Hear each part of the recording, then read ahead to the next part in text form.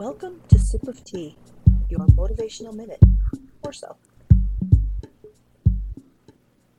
Do you have a bucket list? I do. A bucket list is all of those things you want to do before you can't anymore. When you think about it, it's usually filled with dreams and hopes and some days. I recently looked at mine and was surprised to see that I haven't checked off many items. I've had a lot of mini adventures this year, but none of those things were on my list. How many things have you checked off yours?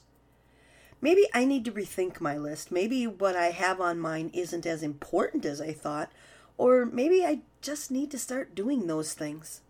Why wait for someday? This year is coming to an end. New beginnings happen every day, but if you want a milestone marker, well, January 1st is right around the corner. Let's start doing the things on our bucket lists. But don't make it a list that can be completed. Add to it.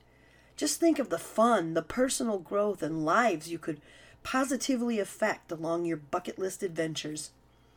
If you're like me, it's time to bring that list out front and center, dust it off, and start planning. I'd love to hear what you accomplish. Share it on my Facebook page.